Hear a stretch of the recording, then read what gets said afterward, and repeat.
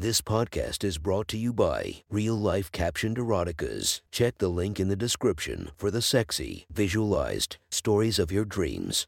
Today's episode is brought to you by Sexy Short Stories. Link in the description for your quick and mischievous stories. Welcome to my friend's Erotic Stories podcast, Reddit's Best Erotica, where we listen to the best erotica from our friends online. Relax as you spice up your day-to-day lives with a little bit of naughtiness. Our girl of the story, Coconut Kitty. Check her Instagram link below while listening to the story.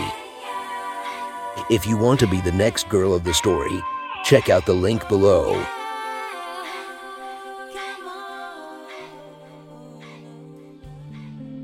The next story is posted by user 3 Kobolds in a Long Coat from r/erotica.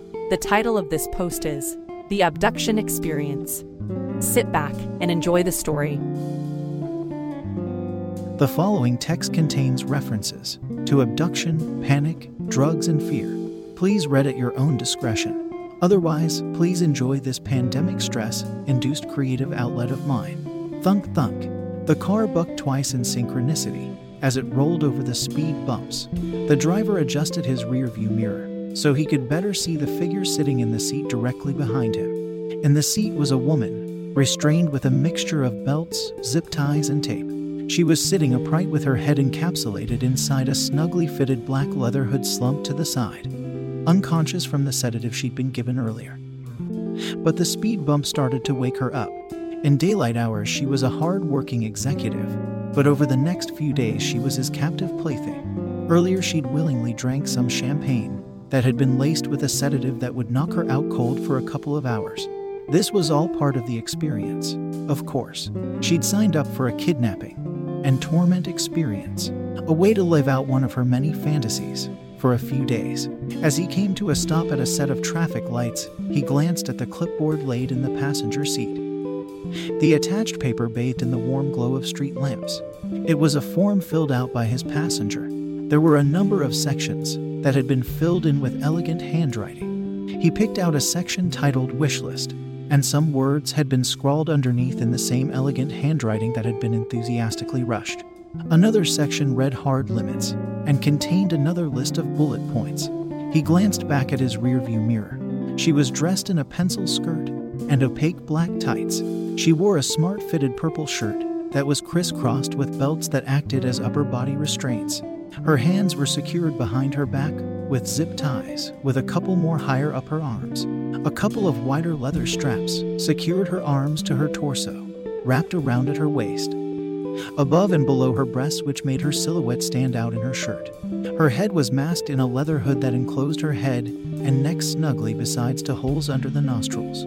His thoughts flashed back to restraining her for a few brief moments while sat at the red light, tightening zip ties around her wrists and securing her arms behind her back, then moving down to the legs and wrapping black electrical tape around her lower thighs and ankles, pinning them together.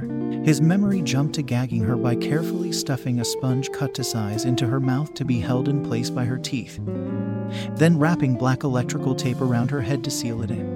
The tape was wrapped around her head so tightly that it made her cheeks bulge at the edges. He'd run plenty of these girls around and found that particular gag was the most effective at muffling any complaints while still allowing the girls to make the distinct whimpering noises that he found satisfying. She did specify she wanted fucking harsh restraints on her wish list after all.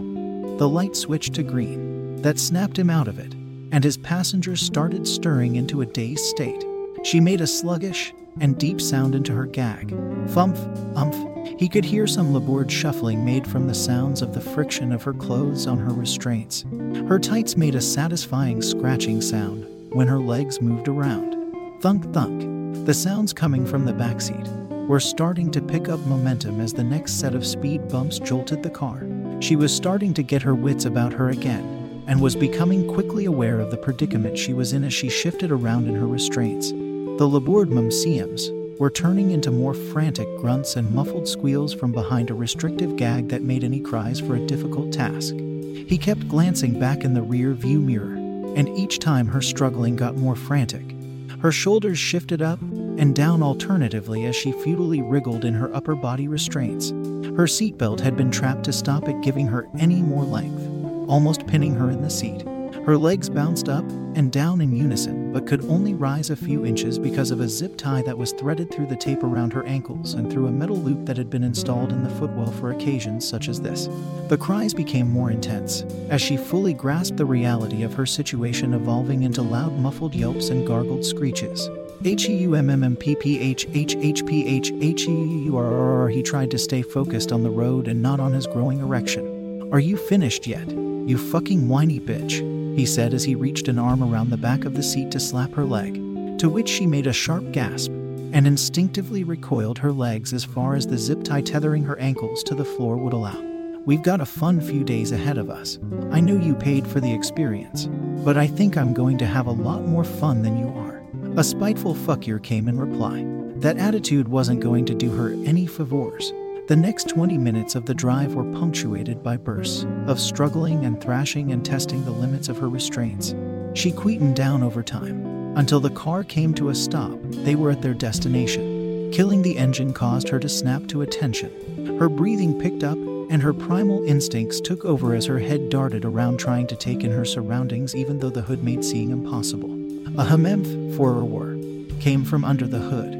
No response. She repeated herself, this time with more panic. Her protests quickly turned into gargled pleading and muffled grunts as she struggled against her restraints.